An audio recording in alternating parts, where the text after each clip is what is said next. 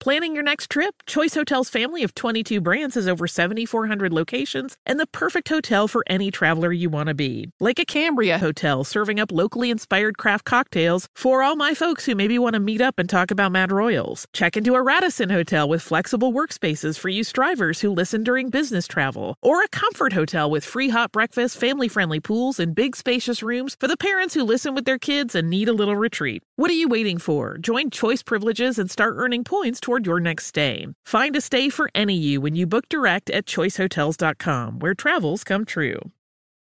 Happy Pride from Tomboy X. We just dropped our Pride 24 collection. Queer founded, queer run, and creating size and gender inclusive underwear, swimwear, and loungewear for all bodies, so you feel comfortable in your own skin. Visit tomboyx.com to shop.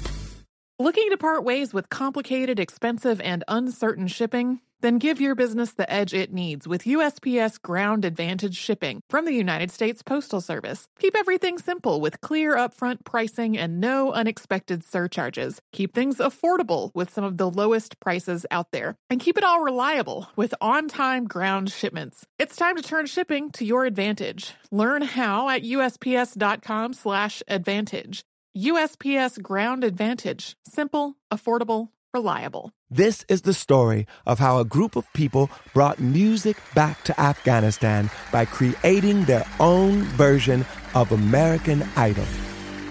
The joy they brought to the nation. You're free completely. No one is there to destroy you. The danger they endured. They said my head should be cut off. I'm John Legend. Listen to Afghan Star on the iHeartRadio app, Apple Podcasts, or wherever you get your podcasts. Happy Saturday. Coming up soon on the show, we have an episode that has some connections to witch trials in the UK and to the laws that were in effect that prohibited witchcraft at that time. So today's Saturday Classic provides some of the historical context for all of that. It is our November 4th, 2019 episode on Matthew Hopkins, who billed himself as the Witchfinder General. So enjoy. Welcome to Stuff You Missed in History Class, a production of iHeartRadio.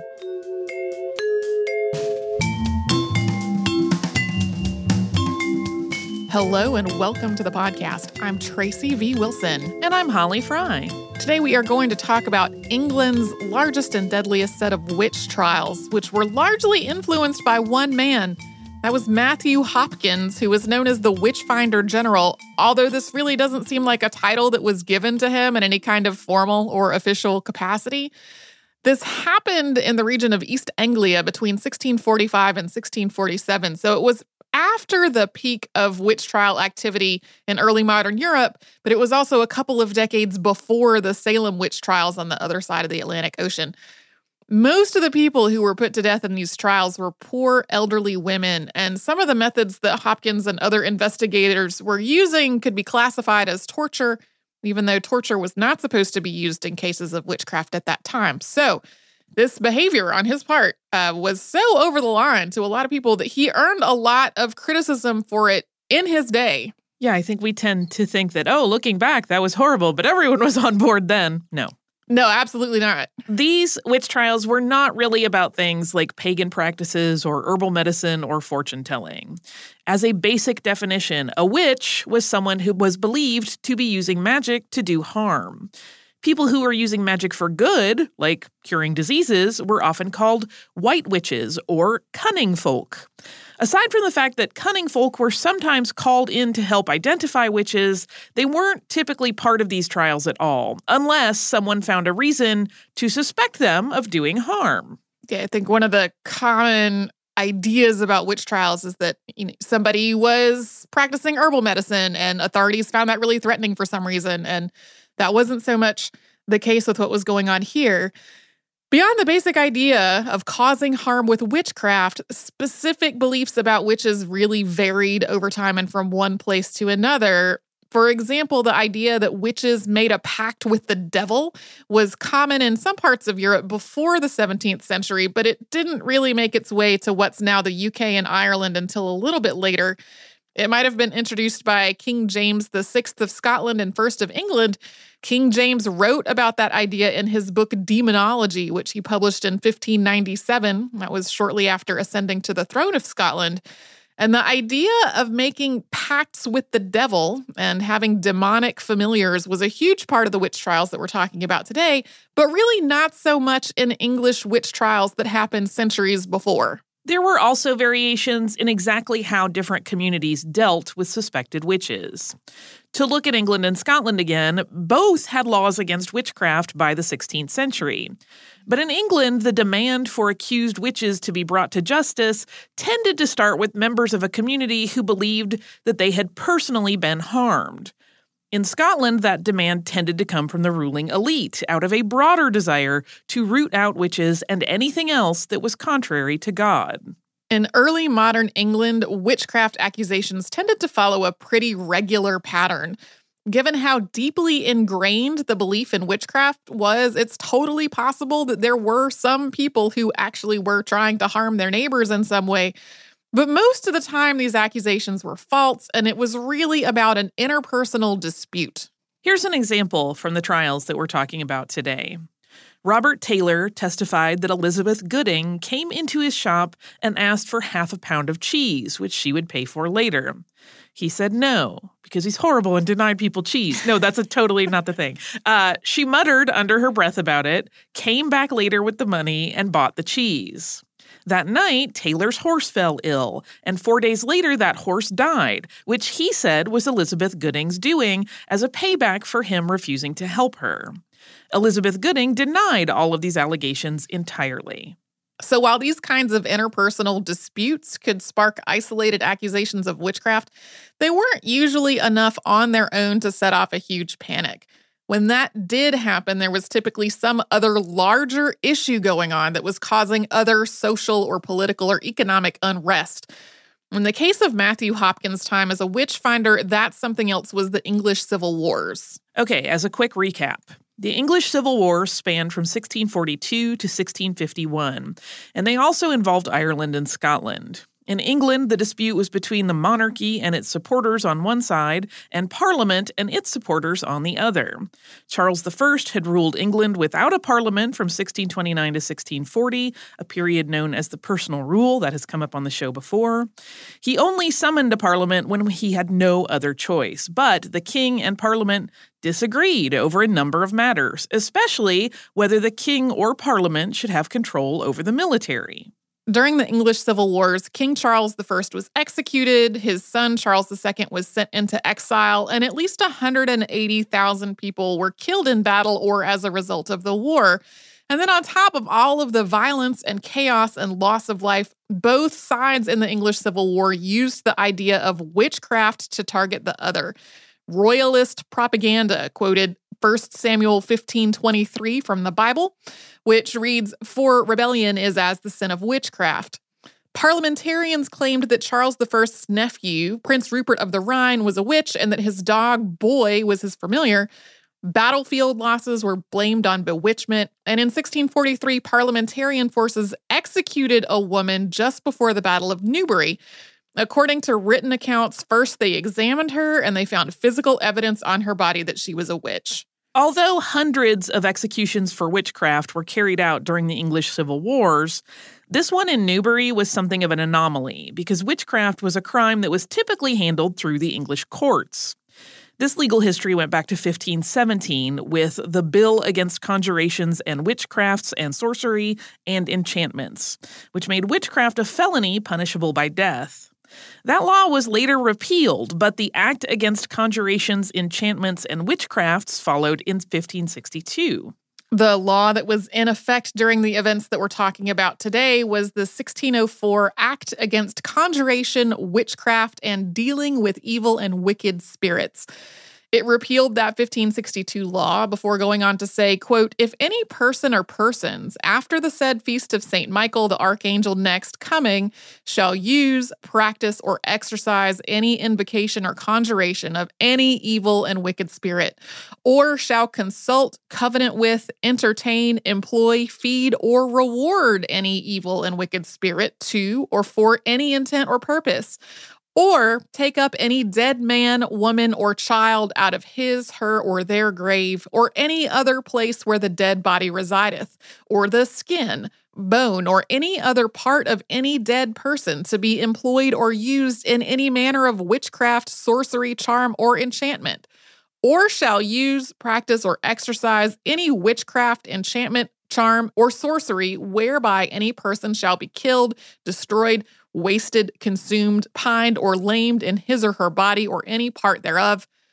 So if any person who did all of that stuff that I just read, they would be put to death as a felon, as would anybody who aided or abetted or counseled them.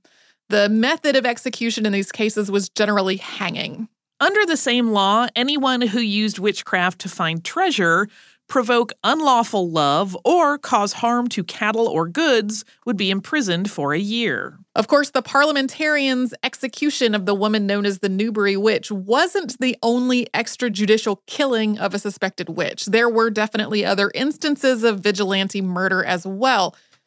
But it was far more common for an accused witch to be tried before a jury in the same court system that was being used for other crimes. Through much of the 16th and 17th centuries, it was possible, and even likely, to be found not guilty of witchcraft. For example, between 1560 and 1600, 258 people were indicted for witchcraft in the Home Circuit Assizes. The Assizes were criminal courts that tended to focus on more serious crimes. Less than a quarter of those 258 people were found guilty. Even after the passage of the Witchcraft Act of 1604, which was stricter than the law that it replaced, conviction rates still tended to be about 20% or lower, even though there were definitely periods where that percentage was much higher. The witch trials that happened in East Anglia between 1645 and 1647 happened during one of those periods when a lot more people were convicted of witchcraft. The chaos of the English Civil Wars had led to an increase in the number of witchcraft allegations. Authorities in general were also overstretched because of the war, and then on top of that, the courts themselves were understaffed. Most of the assize circuits had lost at least one judge after the ones who had sanctioned King Charles's personal rule of England were impeached. So an overburdened, understaffed court system was having to deal with the sudden influx of all of these allegations. And another important point. Matthew Hopkins was out there drumming up allegations. And we're going to get into that after we first pause for a little sponsor break. I'm Tracy V. Wilson from Stuff You Missed in History class. Did you know small businesses make up 99.9% of all businesses in the United States? The world is powered by entrepreneurs, and if you're a small business owner or even someone dreaming of starting your own business, then you'll want to check out Season 2 of Mind the Business, Small Business Success Stories from Ruby Studio, from iHeartMedia, and Intuit QuickBooks. And every episode, hosts Austin Hankwitz and Janice Torres talk to entrepreneurs about how they've grown from the lessons of launching and nurturing a small business and how they have found success being their own boss. From the excitement of first starting out to finding the right tools and resources to process invoices and payments like QuickBooks Money, you won't want to miss these inspiring stories of entrepreneurship and discovering ways to business differently so you can too. And if you're a small business owner or even someone dreaming of starting your own business, then you'll want to check out Season 2 of Mind the Business, Small Business Success Stories from Ruby Studio, from iHeartMedia, and Intuit QuickBooks. Happy Pride from Tomboy X. We just dropped our Pride 24 collection. Queer founded, queer run, and creating size and gender inclusive underwear, swimwear, and loungewear for all bodies, so you feel comfortable in your own skin. Visit tomboyx.com to shop. When the Taliban banned music in Afghanistan, millions were plunged into silence. Radios were smashed, cassettes burned. You could be beaten or jailed or killed for breaking the rules. And yet, Afghans did it anyway. This is the story of how a group of people brought music back to Afghanistan by creating their own version of American Idol. The danger they endured. They said my head should be cut off. The joy they brought to the nation. You're free completely. No one is there to destroy you. I'm John Legend. Listen to Afghan Star on the iHeartRadio app, Apple Podcasts, or wherever you get your podcasts. A new season of Bridgerton is here. And with it, a new season of Bridgerton, the official podcast. I'm your host, Gabrielle Collins, and this season, we are bringing fans even deeper into the ton. Colin Bridgerton has returned from his travels abroad. Is betrothal written in the stars for the eligible bachelor? Meanwhile, the ton is reverberating with speculation of who holds Lady Whistledown's pen. We're discussing it all. I sit down with Nicola Coughlan, Luke Newton, Shonda Rhimes, and more to offer an exclusive peek behind the scenes of each episode of the new season. Watch season 3 of the Shondaland series on Netflix. Then, fall in love all over again by listening to Bridgerton, the official podcast, on the iHeartRadio app, Apple Podcasts, or wherever you get your podcasts. Subscribe to catch a new episode every Thursday.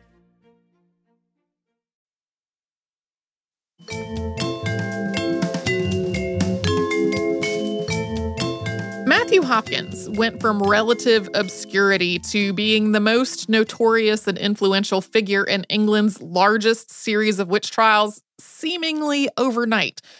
His father was a Puritan named James Hopkins, who was vicar of Great Wenham in Suffolk, England. James took that position in 1612, which was a couple of years after he got married. James's father had been a landowner, and he inherited money from both of his parents, so the family was able to live pretty comfortably, regardless of how profitable their vicarage was, and they were able to set their children up with trusts. James Hopkins died around 1634. That's the year that his will was proved or legally accepted as the last will of the deceased. That will referenced 6 children, including Matthew and his brother Thomas. It left them in the care of his widow with instructions that they be brought up, quote, in the fear of God. This suggests that at least some of James's children were not legal adults yet when he wrote this will. Based on the timing of his marriage and death and the fact that Matthew was the 4th of 6 children, most sources estimate that he was born in 1619 or later. And then it is a mystery.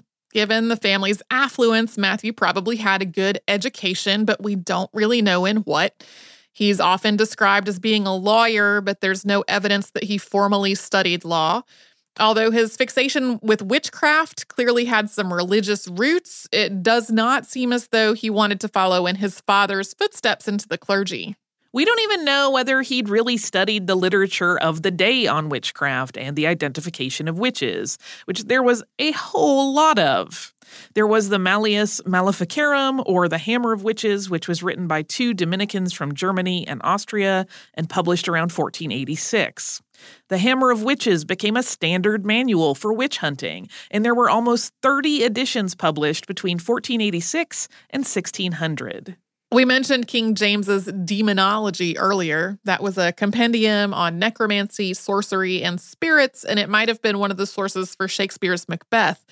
George Gifford produced 2 books on witchcraft. They were A Discourse of the Subtle Practices of Devils by Witches and Sorcerers in 1587, and A Dialogue Concerning Witches and Witchcrafts in 1593.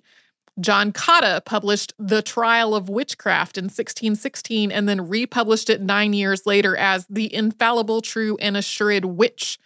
Richard Bernard's A Guide to Grand Jurymen came out in 1627 and discussed methods of identifying witches as well as natural conditions, in quotation marks, that might be mistaken for witchcraft. There were, to be clear, also writers arguing that at least some of this was superstitious nonsense, including the more skeptical The Discovery of Witchcraft by Reginald Scott in 1584. As an aside, he has long been on my list as a subject for this show. I went down kind of a rabbit hole of all of these various writings on witchcraft and was like, I wish we could just do episodes on all of them because some of them are just so bizarre in their claims that they put forth.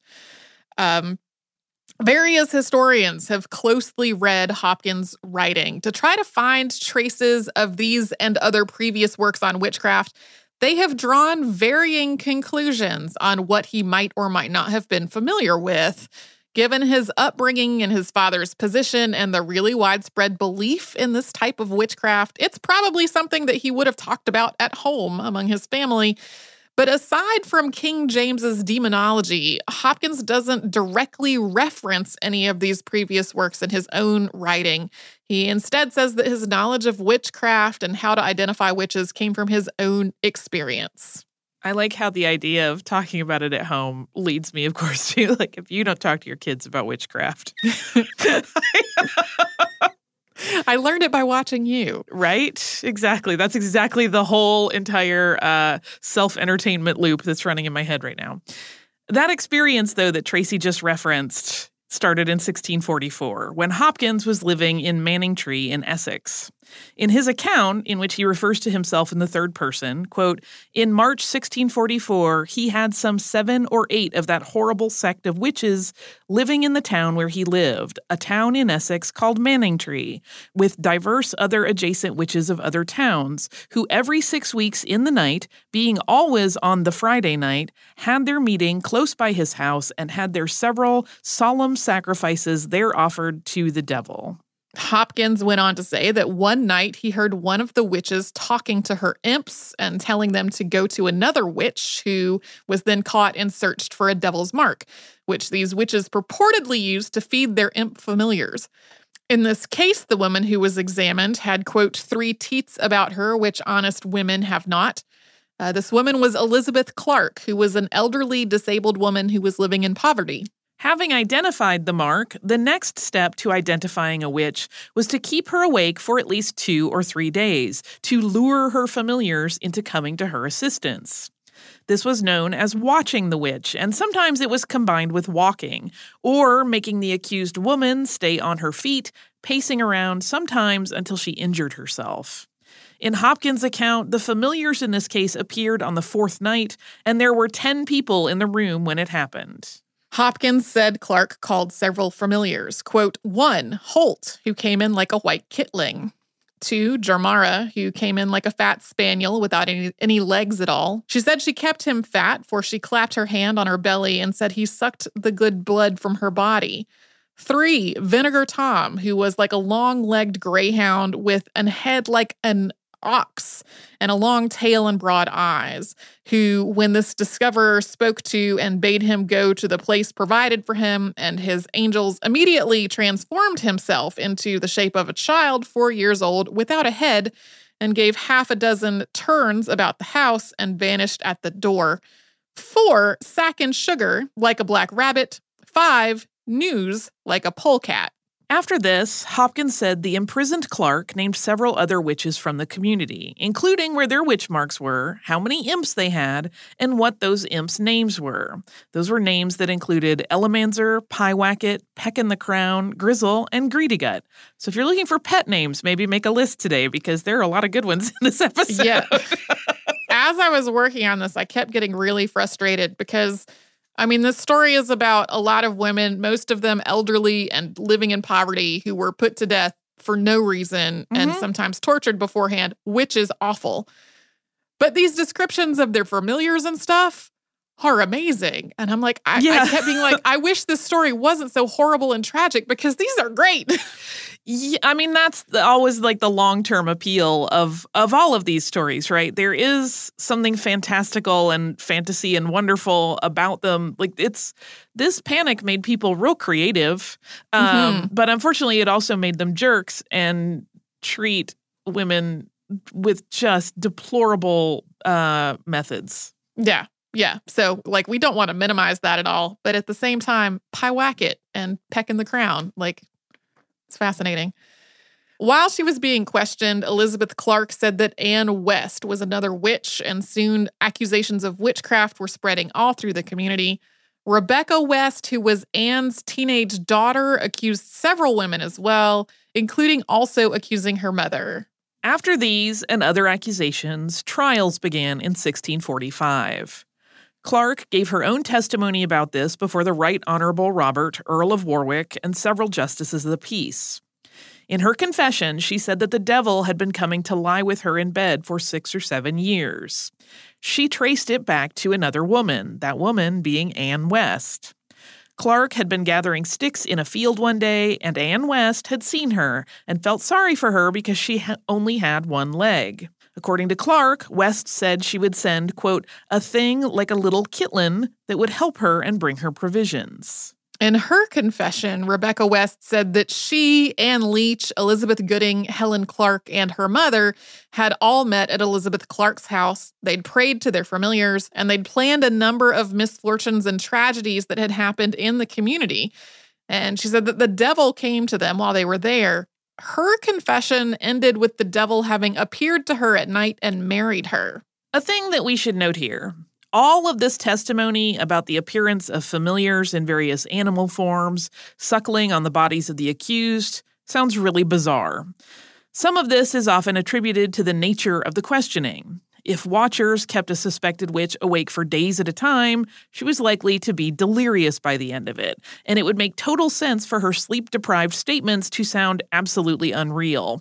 And many of the techniques used to test witches are defined as abuse or torture today, so it also makes a lot of sense that the accused people would tell the investigators what they wanted to hear to just stop the torture, or otherwise simply to protect their own life. At the same time, though, people sincerely believed that this type of witchcraft and these imps and familiars, they believed all that was real. And in court documents, the watchers and the investigators who hadn't been through any of these ordeals themselves also described personally seeing these demonic familiars in various shapes and forms. In the case of Elizabeth Clark, that included Matthew Hopkins, his associate John Stern, 4 women who had participated in watching her, and other people, all of whom testified to personally seeing these familiars when they were in court. The testimonies from this first set of 1645 witch trials are documented in a true and exact relation of the several informations, examinations, and confessions of the late witches arraigned and executed in the county of Essex, who were arraigned and condemned at the late sessions, holden at Chelmsford before the Right Honorable Robert, Earl of Warwick, and several of His Majesty's Justices of Peace, the 29th of July, 1645, wherein the several murthers and devilish witchcrafts committed on the bodies of men, women, and children, and divers cattle are fully discovered. Published by authority. So there are scans of this online, and it goes on and on with pages of testimony detailing witch marks and imps and marriages to the devil, as well as accidents, illnesses, miscarriages, and deaths that the witches purportedly caused and in some cases confessed to. In July of 1645, Elizabeth Clark and Ann West were tried along with 34 other suspected witches. 19 of them were executed by hanging, and 9 more died of disease in prison. Rebecca West was released in exchange for testifying against the others. Only one of those women was actually acquitted. These accusations and trials then spread well beyond Essex, and we will get to that after another sponsor break. I'm Tracy V. Wilson from Stuff You Missed in History class. Did you know small businesses make up 99.9% of all businesses in the United States? The world is powered by entrepreneurs, and if you're a small business owner or even someone dreaming of starting your own business, then you'll want to check out Season 2 of Mind the Business, Small Business Success Stories from Ruby Studio, from iHeartMedia, and Intuit QuickBooks. And every episode, hosts Austin Hankwitz and Janice Torres talk to entrepreneurs about how they've grown from the lessons of launching and nurturing a small business and how they have found success being their own boss. From the excitement of first starting out to finding the right tools and resources to process invoices and payments like QuickBooks Money, you won't want to miss these inspiring stories of entrepreneurship and discovering ways to business differently so you can too. And if you're a small business owner or even someone dreaming of starting your own business, then you'll want to check out Season 2 of Mind the Business, Small Business Success Stories from Ruby Studio, from iHeartMedia, and Intuit QuickBooks. Happy Pride from Tomboy X. We just dropped our Pride 24 collection. Queer founded, queer run, and creating size and gender inclusive underwear, swimwear, and loungewear for all bodies, so you feel comfortable in your own skin. Visit tomboyx.com to shop. When the Taliban banned music in Afghanistan, millions were plunged into silence. Radios were smashed, cassettes burned. You could be beaten or jailed or killed for breaking the rules. And yet, Afghans did it anyway. This is the story of how a group of people brought music back to Afghanistan by creating their own version of American Idol. The danger they endured. They said my head should be cut off. The joy they brought to the nation. You're free completely. No one is there to destroy you.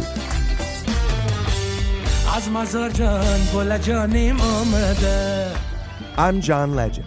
Listen to Afghan Star on the iHeartRadio app, Apple Podcasts, or wherever you get your podcasts. A new season of Bridgerton is here. And with it, a new season of Bridgerton, the official podcast. I'm your host, Gabrielle Collins, and this season, we are bringing fans even deeper into the ton. Colin Bridgerton has returned from his travels abroad. Is betrothal written in the stars for the eligible bachelor?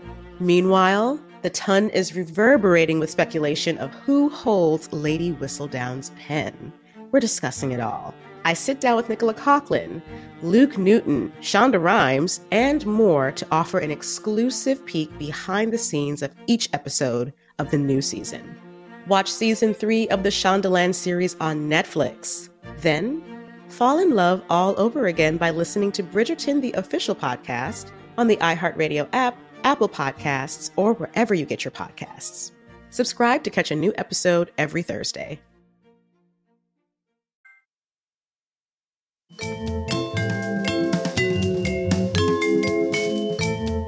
The accusations of witchcraft that were made in Manningtree were the start of a set of witch trials so widespread and so closely associated with Matthew Hopkins that it is sometimes called the Hopkins witch panic.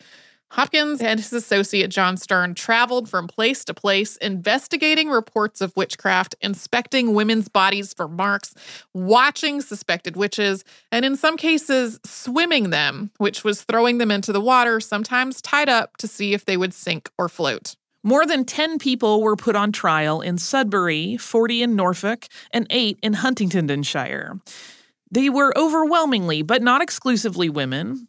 The records are not always clear, but in total, at least 250 people were put on trial in East Anglia between 1645 and 1647, and more than 100 of them were executed. Some estimates double all of those numbers. The number of accusations was so big that Parliament appointed a special commission of Oyer and Terminer to hear the cases, and that followed the letter of the 1604 witchcraft law. The commission criticized Hopkins and his methods. Torture had been outlawed in the questioning of witches, so they thought some of what he was doing was unacceptable.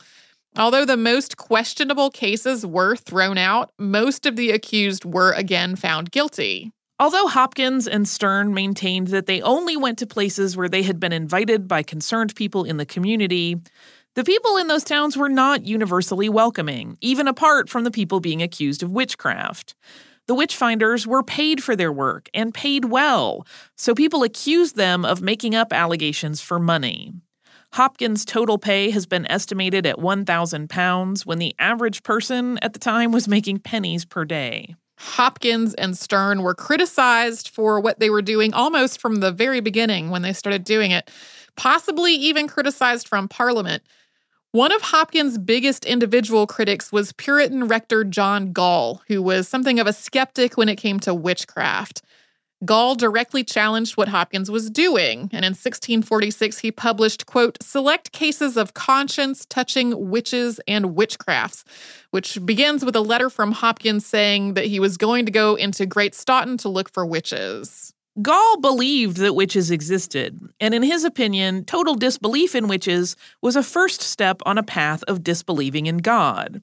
But at the same time, he thought what was really at work in England in 1646 was superstition.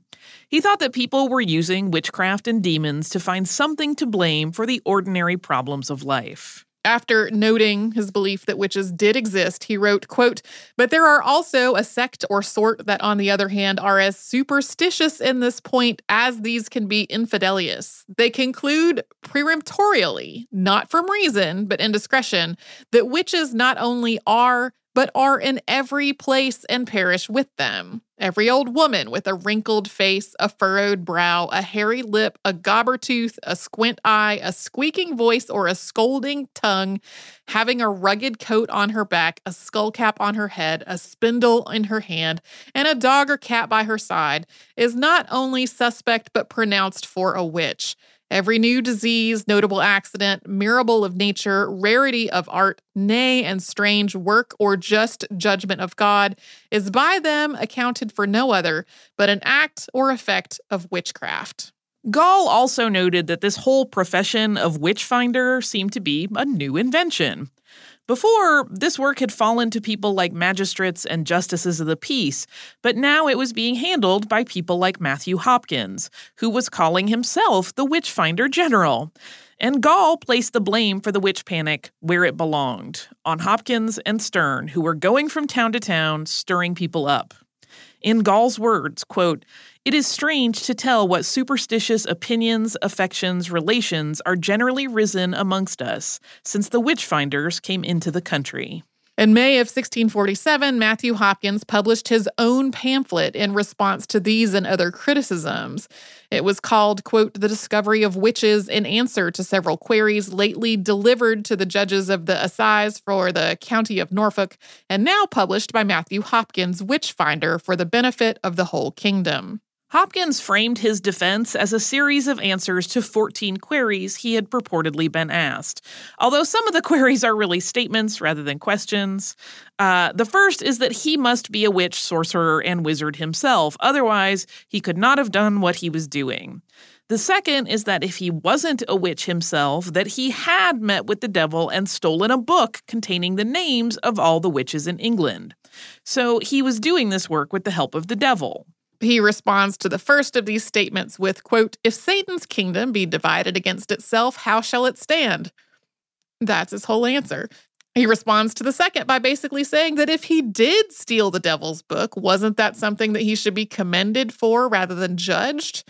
It's also in the earlier queries that Hopkins says his knowledge of witchcraft came from his own experience, which he describes as, quote, "yet the surest and safest way to judge by."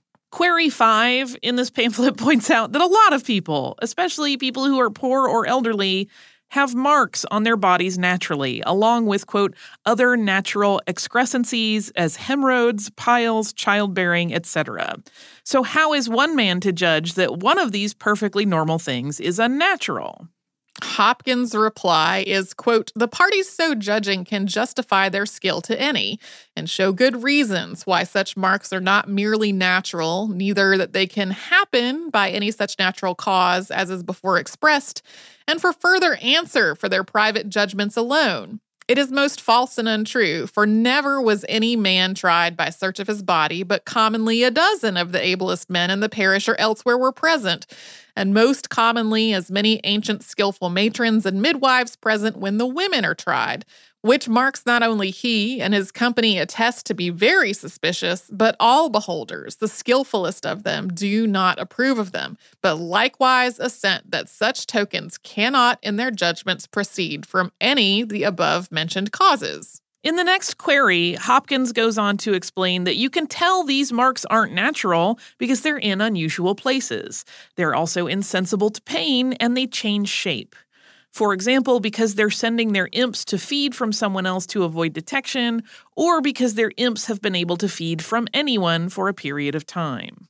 This pamphlet goes on to explain, in Hopkins' opinion, various aspects of witchcraft and to defend his own actions, simultaneously explaining the necessity of practices like waking and swimming witches, and saying that he utterly denies any confession that results from torture. And the last query, quote, "All that the witchfinder doth is to fleece the country of their money, and therefore rides and goes to towns to have employment, and promiseth them fair promises, and it may be doth nothing for it, and possesseth many men that they have so many wizards and so many witches in their town, and so heartens them on to entertain him." His answer, quote, "You do him a great deal of wrong in every of these particulars. For, first, 1, he never went into any town or place, but they rode, writ, or sent often for him, and were, for aught he knew, glad of him.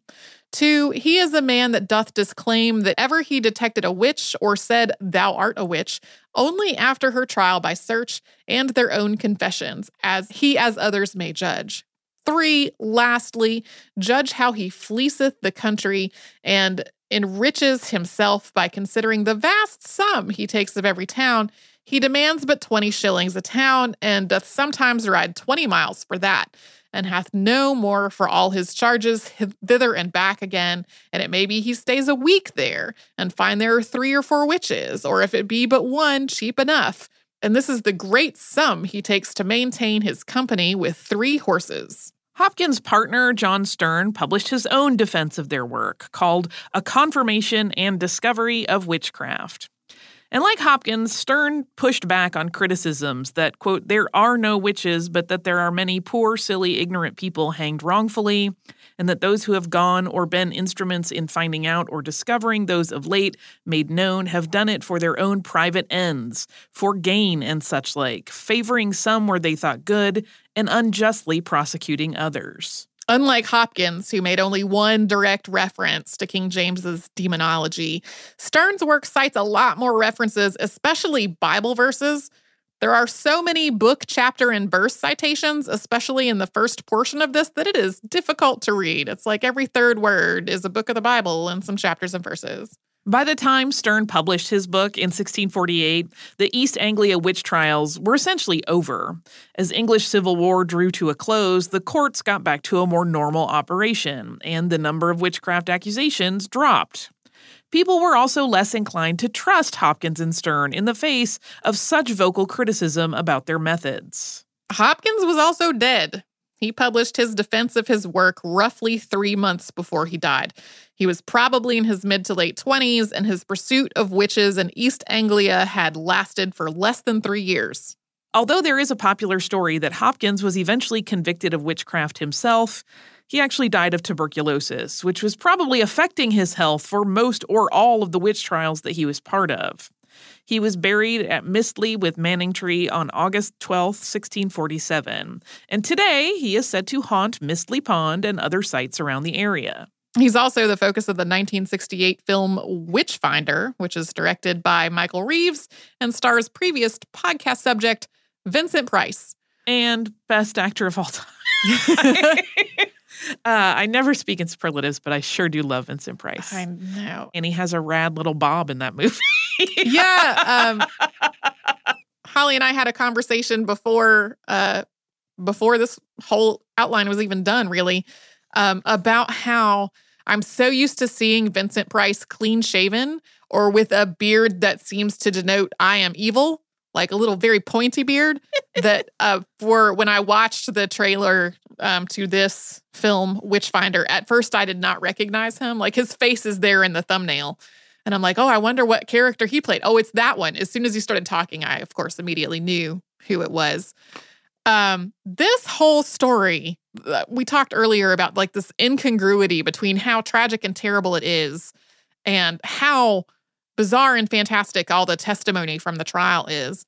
But the thing that I just find the most terrifying about it is that basically this guy kind of showed up out of nowhere at age 20-something, and not single-handedly. There was other stuff going on, but he definitely was the instigator in these trials all across East Anglia that went on for roughly 3 years, and then he died with not really any experience that anybody knows of besides his own opinion about who was a witch. Yeah, it's interesting because it's one of those things where, I mean, I certainly joked in this episode about all the great names for pets, but like when you think about one person on this weird quest to do this thing and how many lives he completely obliterated in the course of it, it becomes very sobering and dismaying. Well, and we've for sure talked about figures on the podcast before who single-handedly had just terrible consequences.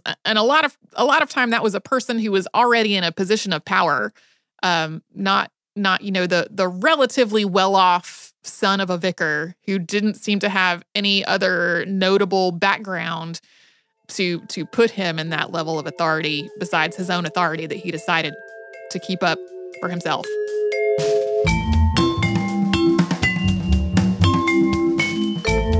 Thanks so much for joining us on this Saturday. Since this episode is out of the archive, if you heard an email address or a Facebook URL or something similar over the course of the show, that could be obsolete now. Our current email address is historypodcast@iheartradio.com. Our old How Stuff Works email address no longer works. You can find us all over social media at Missed in History.